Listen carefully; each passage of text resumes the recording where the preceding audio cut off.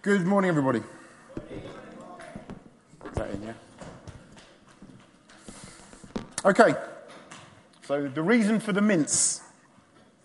Well, for many years, the story goes that a pastor delivered sermons week by week for exactly 30 minutes. He wore no watch, and there was no clock in the church building either.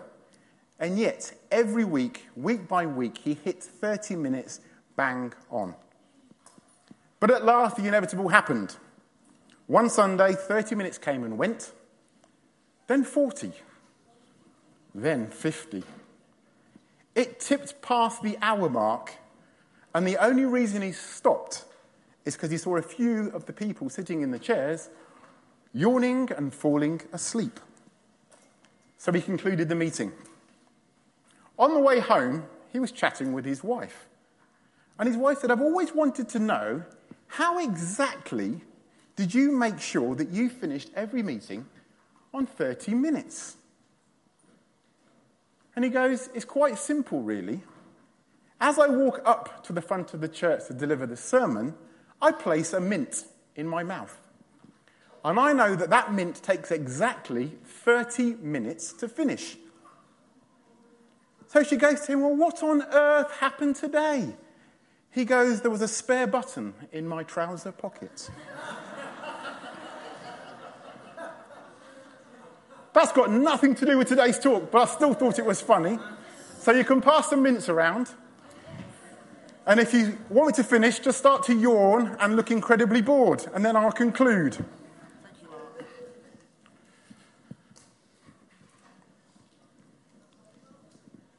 So this morning, I'm going to talk a little bit about distractions. Who gets easily distracted? Be honest with yourselves. So why distractions? Well, usually God gives me something weeks in advance to start to share on a Sunday. And this time it got till Thursday, and I was starting to get a little bit panicky. I was saying to T, I've got nothing to share upon. And yet I had one conversation with her, and a good friend of mine sent me a couple of scriptures, and hey presto, this is what you've got today. That very day, the first day of the week, 2 of Jesus' disciples were going to a village 7 miles from Jerusalem called Emmaus, and they were conversing about all the things that had occurred. And it happened that while they were conversing and debating, Jesus himself drew near and walked with them, but their eyes were prevented from recognizing him. He asked them, "What are you discussing as you walk along?" They stopped, looking downcast. One of them, named Cleopas, said to him in reply, "Are you the only visitor to Jerusalem who does not know the things that have taken place here in these days?" And he replied to them, "What sort of things?"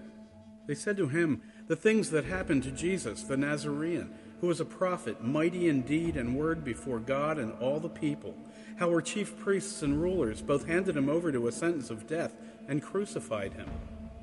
But we were hoping that he would be the one to redeem Israel. And besides all this, it is now the 3rd day since this took place. Some women from our group, however, have astounded us. They were at the tomb early in the morning and did not find his body. They came back and reported that they had indeed seen a vision of angels who announced that he was alive. Then some of those with us went to the tomb and found things just as the women had described, but him they did not see." And he said to them, "Oh, how foolish you are, how slow of heart to believe all the prophets spoke.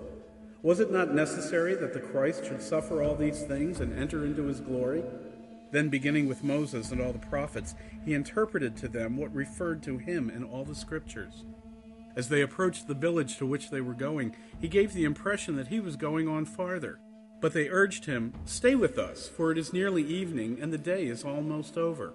So he went in to stay with them. And it happened that, while he was with them at table, he took bread, said the blessing, broke it, and gave it to them. With that their eyes were opened, and they recognized him, but he vanished from their sight. Then they said to each other, "Were not our hearts burning within us while he spoke to us on the way and opened the scriptures to us?" So they set out at once and returned to Jerusalem, where they found gathered together the 11 and those with them who were saying, "The Lord has truly been raised and has appeared to Simon." Then the two recounted what had taken place on the way and how he was made known to them in the breaking of the bread. Probably a familiar story for a lot of us. Heard it many times before. So these guys were walking down the road. They were downcast. They were upset. All that they thought was going to happen hadn't happened. They thought Jesus was going to come and establish a mighty kingdom and they were going to be part of that. And yet they'd seen this man taken, crucified, dead as far as they were concerned. Sometimes we refuse to see things the way that God has already declared it to be. We're right in the midst of things, but we sort of seem to miss it. So is it our distractions that keep us from truly developing? Well, I'm going to break down this morning, as quickly as I can, into 4 key elements of spiritual distraction. I'm going to look at circumstances, I'm going to look at discouragement, I'm going to look at ignorance, and I'm going to look at unbelief. You see, as they were talking with each other, what were they saying to each other as they walked along that road? I can't believe what's just happened, probably. I never thought it would come to this. They were walking around in a complete spiritual blindness. They'd been with him. They'd talked with him. They'd eaten with him. They'd spent time with him. And yet sometimes our focus gets put so much on our circumstances. That's where our focus starts to go. That we forget everything that we know to be true about him and what he says. And people tend to then start to blame God. God, why have you left me in the midst of all this stuff? Do you not know what my life is like? Do you not know how hard it is? They don't see the fact that trials are one of God's ways for shaping us as human beings. That's what he puts us through the mill for. It's to shape us into the exact shape that he wants us to have. And yet suddenly we think God is completely against us because times become hard. And we get worn down and we get weary and it's relentless. And is this ever going to stop, God? Think about those disciples in the boat when they went across the water. And Jesus said, we're going to go across to the other side. He went to have a kip. And the waves started coming and the storm blew up. What was their first response? They didn't remember that Jesus said, we're going to the other side. All they thought was, we're going to die! Jesus, wake up! Don't you know what's going on? And Jesus rebuked them. Said, what little faith you have got. They were terrified, the disciples, yeah, granted. I think I would have been as well, to be perfectly honest with you. I don't mind boats when they're sort of going fairly smooth. I've been on boats when they're quite choppy. Watched everybody else vomiting all around me. It's not pleasant. So you can imagine, these guys were fishermen. So I could imagine that that storm was not a small storm. The winds are howling and the waves are beating against you. Circumstances are there by God to draw you to him rather than away from him. And I think for some of us, including myself, I'm talking to myself this morning as well, I always think God's got it in for me rather than him trying to pull me close to him. So use circumstances to cause you to look for Jesus. Discouragement. Who gets discouraged from time to time? Those guys walking along the road had it all planned out how they thought it was actually going to be. God didn't do it the way that they wanted it to be done. How many times have you turned around to God and said, God, why haven't you done this? If only you would just do this little thing for me, everything's going to be okay. Anybody said that before? I know I have. Just this one little thing. Please let my lottery ticket drop in this week. Just by way of example. God's got a plan. And his plan is absolutely perfect for each one of us. He sees our beginning from our end. I've talked about that before. But if he sees our beginning from our end, he knows our destination point. He knows where he's taking us to. And do we think we're bigger than him in order to tell him how to get us there?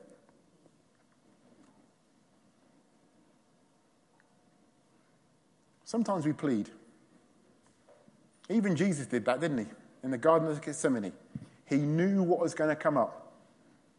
And he turned to his Father and he called out. And he goes, will you take this cup away from me? That would have been me shouting very loud at that point, let me tell you. But, and it was the big but, wasn't it? Not my will, but yours. So in some of these circumstances, rather than ranting at him, can we not genuinely be like Jesus? And say, in all of this, I don't understand it, I'm frustrated, I'm upset, I am beaten, I'm hurting, but not my will, but yours. You see, discouragement is there, and it can cause you not to see Christ in the midst of the circumstances that you find yourself in. Maybe you heard the story about wives of two church vicars. They were both busy sewing patches on their husband's trousers. This is going back a few years, obviously. One said to the other, I think my husband's going to resign from being a vicar. He's had enough. He's saying that nothing is getting accomplished. He's not prepared to do anything anymore because he's not going to do it on his own. It's just not fair, is what he's saying. So he's probably just going to quit. The other wife turned and said, really? Well, my husband was saying to me just the complete opposite. He really senses the power of the Spirit moving in a mighty way, even if things are not going his way. He knows God is close and knows that God energizes him and causes him to be optimistic for his future. They continue to sew. The first wife sewing a patch on the back of her husband's trousers. The other wife sewing a patch on the other guy's knee. Sometimes we've got to pray, people. Sometimes we've got to get on our knees.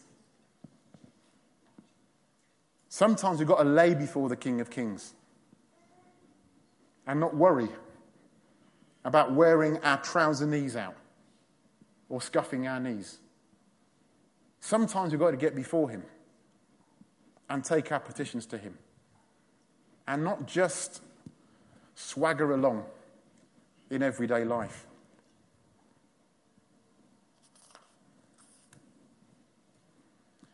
Ignorance is the big one, isn't it? What's ignorance mean? Lack of knowledge. It's lack of knowledge. A man asked his wife, do you think the world's problems are caused by ignorance or apathy? She replied, I don't know, and I don't care.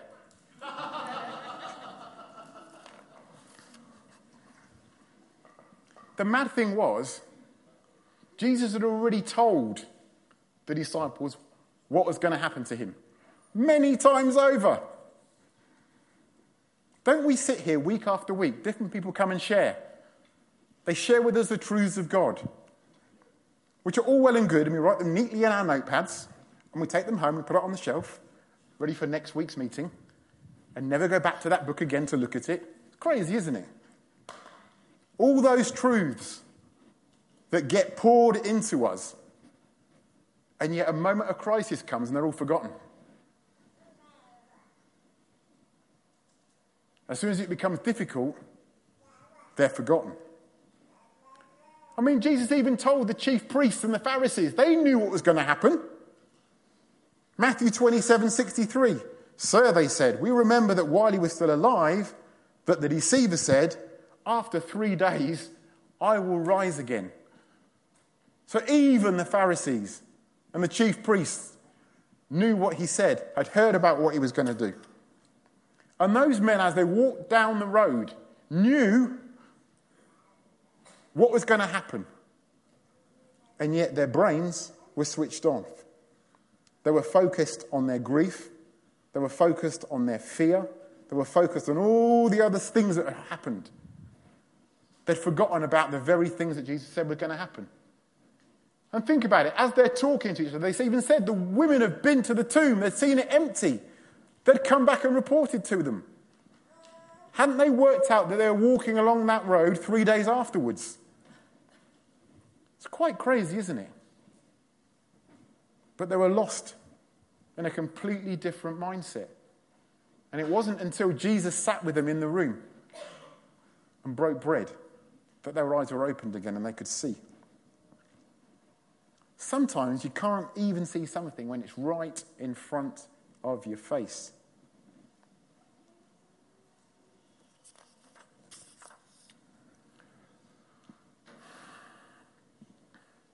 Unbelief.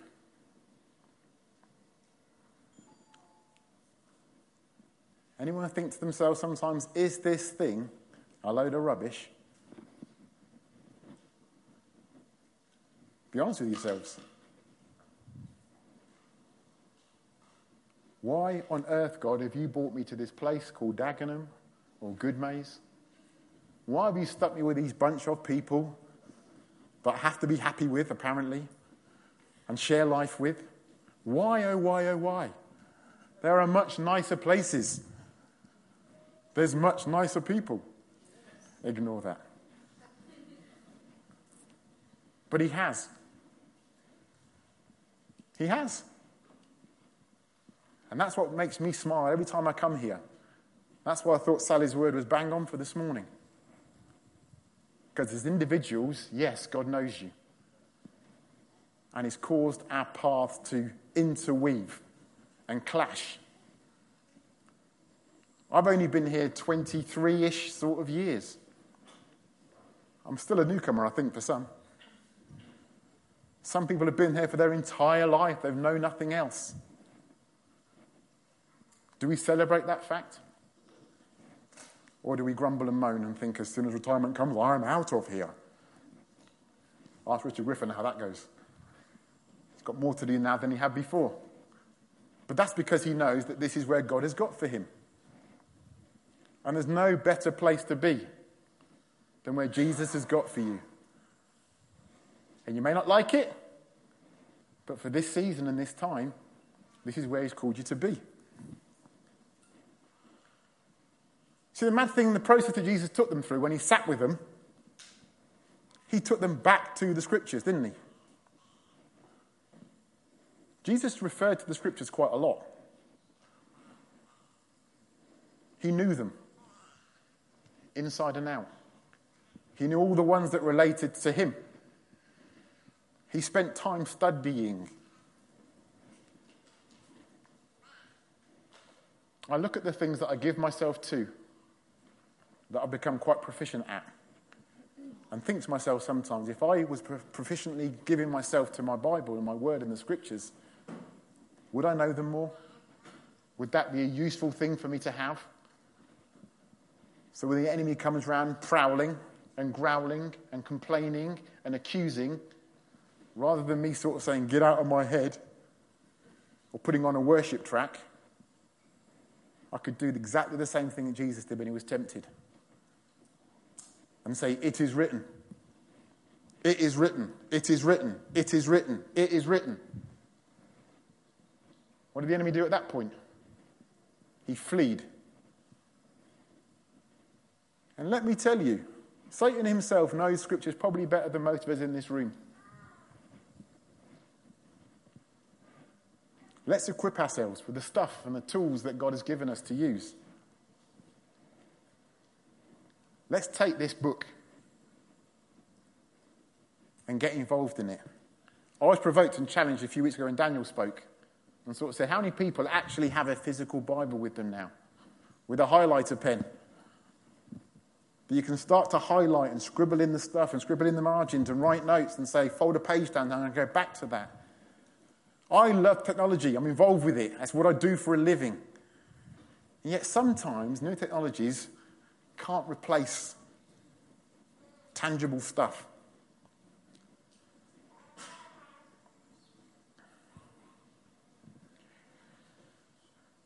Think about it. As they walked along the road, they didn't even recognize him. They saw him as a complete stranger. And yet as he started talking with them, what did they say near the end? Their hearts burned. Once they recognized it was him, it's just like, oh, didn't our hearts burn with that stuff? Last year at Soul Survivor, a bunch of people had these banners. I thought, what on earth is that? Anybody know what WWJD stands for? What would Jesus do? They're coming back again, people. Do you ever ask yourself that question? When you're stuck in a situation? What would Jesus do? And yet I want to flip that on its head. Because we know that Jesus is in our midst. So let's flip it to sort of say, what would I do with Jesus with me? What would I do? Because he's here. He's never left me. Doesn't forsake me. Doesn't leave me abandoned. Doesn't leave me lonely. Even though we may feel it and our brain is telling us so and the enemy's saying nobody cares about you. Nobody's called you. Nobody's dropped you an email or a text. And in that pain of loneliness, know that you have always, 100% of the time, 24/7, 365, got a friend that knows you better than you know yourself. And that guy is Jesus. And he doesn't let you down. He doesn't let you down. You may think he does. But remember, we're on a journey. We're on pilgrimage. Sometimes I look back after the hassle and the difficulties I've been through and think, at the time, why on earth is this happening?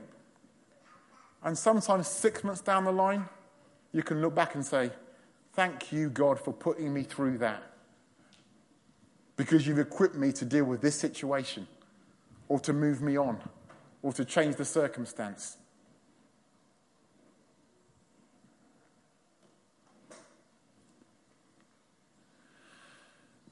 Promptings of the Holy Spirit. Holy Spirit is the helper. We cannot do this without him. We can't. But when was the last time you allowed him to speak to you? I won these fantastic headphones in a competition a few weeks ago. Expensive headphones. One of the best features, noise cancelling. What's noise cancelling? I put these on my head and switch them on. The world disappears. The noise disappears, and I can listen to some fantastic, wonderful music. John sits right next to me in my office, and sometimes, even when he's chatting away, you look across and think, oh, he's got the headphones on. I heard nothing that he said. And I think there's a place sometimes to take ourselves away to a quiet place. Jesus did it plenty of times. Take yourself to a quiet place. Spend time with your Father in heaven. And by quiet, I mean silent. If you can generate a place of just silence. I know my default always is to whack some wonderful worship track on, which gets me in the mood. Sometimes silence is a useful thing. Very difficult nowadays in the society in which we live to actually get some silence. But can I encourage you to try it? Speak to him. And expect him to speak to you. And in the quietness of your heart, he'll do that. Allow him to speak to you. Don't just go always with a big, long list of, this is my shopping list for this week, God. That can be our default prayer, isn't it? Right, what's on my list today? I'd like this done, this done, this done, this done. If you tell my friend, that would be helpful as well. And this and this and this. Oh, and don't forget this. How about asking God what he wants to do? How about getting ourselves aligned into his purposes and his plans and following what he wants us to do, rather than us trying to tell him what he needs to do?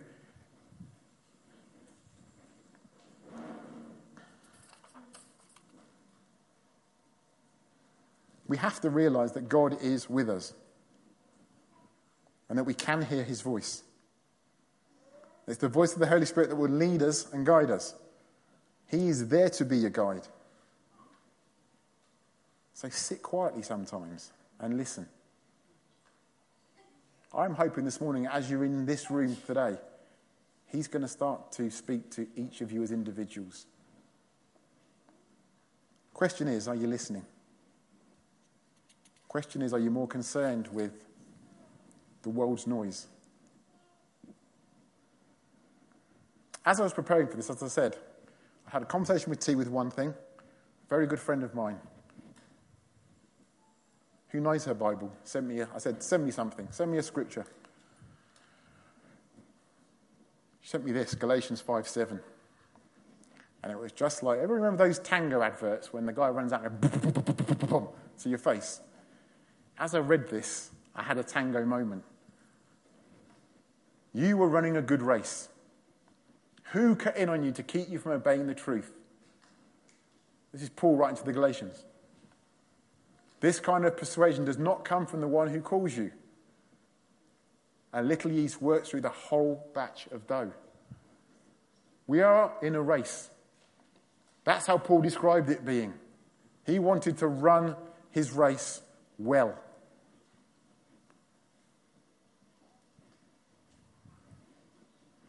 Which voice do you listen to? You see, we need to get used to listening to the voice of God, the voice of the Holy Spirit. We need to recognize his voice which speaks of truth and love. And we need to put the silencers on, the noise cancellation to the voice of the enemy, whose default is, did God really say? Did God really say? It's not going to matter if you do this. No one's going to know. It's not going to matter jumping on the internet late at night. No one's going to know. It's not going to matter fiddling the tax man. No one's going to know. And on and on and on and on. Yeah? There is someone that always knows. And that's why the Holy Spirit's there to guide us and help us over the finish line which he's got for us. Do we feel that we get weighed down with the stuff that the world chucks at us? Yeah? With the media that we read? How much time do we give ourselves to things of the world when we know that God has got an amazing plan for us? Let's not allow the enemy to distract us any longer. Satan called a worldwide convention. In his opening address to his evil angels, he said, we can't keep the Christians from going to church. We can't keep them from reading their Bibles and knowing the truth. We can't even keep them from their conservative values. But we can do something else. We can keep them from forming intimate, abiding relationships and experience Christ. If they gain that connection with Jesus, our power over them is broken. So let them go to church. Let them have their lifestyles that they want. But let's steal their time so they can't gain that experience in Jesus. This is what I want you to do, angels. distract them from gaining hold of their Saviour and maintaining that vital connection throughout their day. How shall we do this? Shouted the angels. Keep them busy in the non-essentials of life. Invent unnumbered schemes to occupy their minds. Tempt them to spend, and borrow.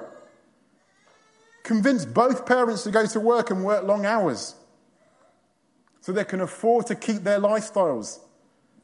Keep them from spending time with their children and their families.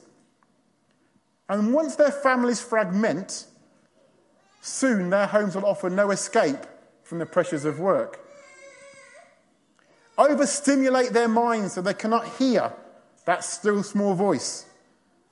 Entice them to play radio or CDs or MP3s whenever they're driving along. Keep the TV 24/7. Keep their PCs going constantly. Social media. Keep that going as well.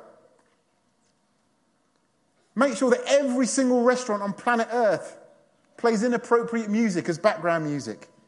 Jam their minds and break that union with Christ. Fill their coffee tables with magazines and newspapers. Pound their minds 24/7 a day with the terrible news that's going on around the planet. Invade their driving moments by adverts on the left and on the right, offering free products and services and false hopes. Even in their recreation, let them be excessive. Have them return from their holidays more tired than when they went in the first place. Let them be exhausted and not prepared for the following week to come. Don't let them go out into nature to reflect God's wonders. Send them to the amusement arcades, sporting events, concerts, and movies instead. And when they meet for spiritual fellowship, involve them in gossip and small talk so that they leave more trouble than when they first arrived. Let them be involved in soul winning, but crowd their lives with so many good causes that they have no time to seek the power of Christ. Soon, once they're worn down, they'll be working in their own strength, sacrificing their health and family unity for the good of the cause. It was quite a convention in the end, and the evil angels waited eagerly, causing Christians everywhere to get busy, and rush here, there, and everywhere. Do you think the enemy has been successful in his scheme? We have a wonderful life, but what are we filling it with?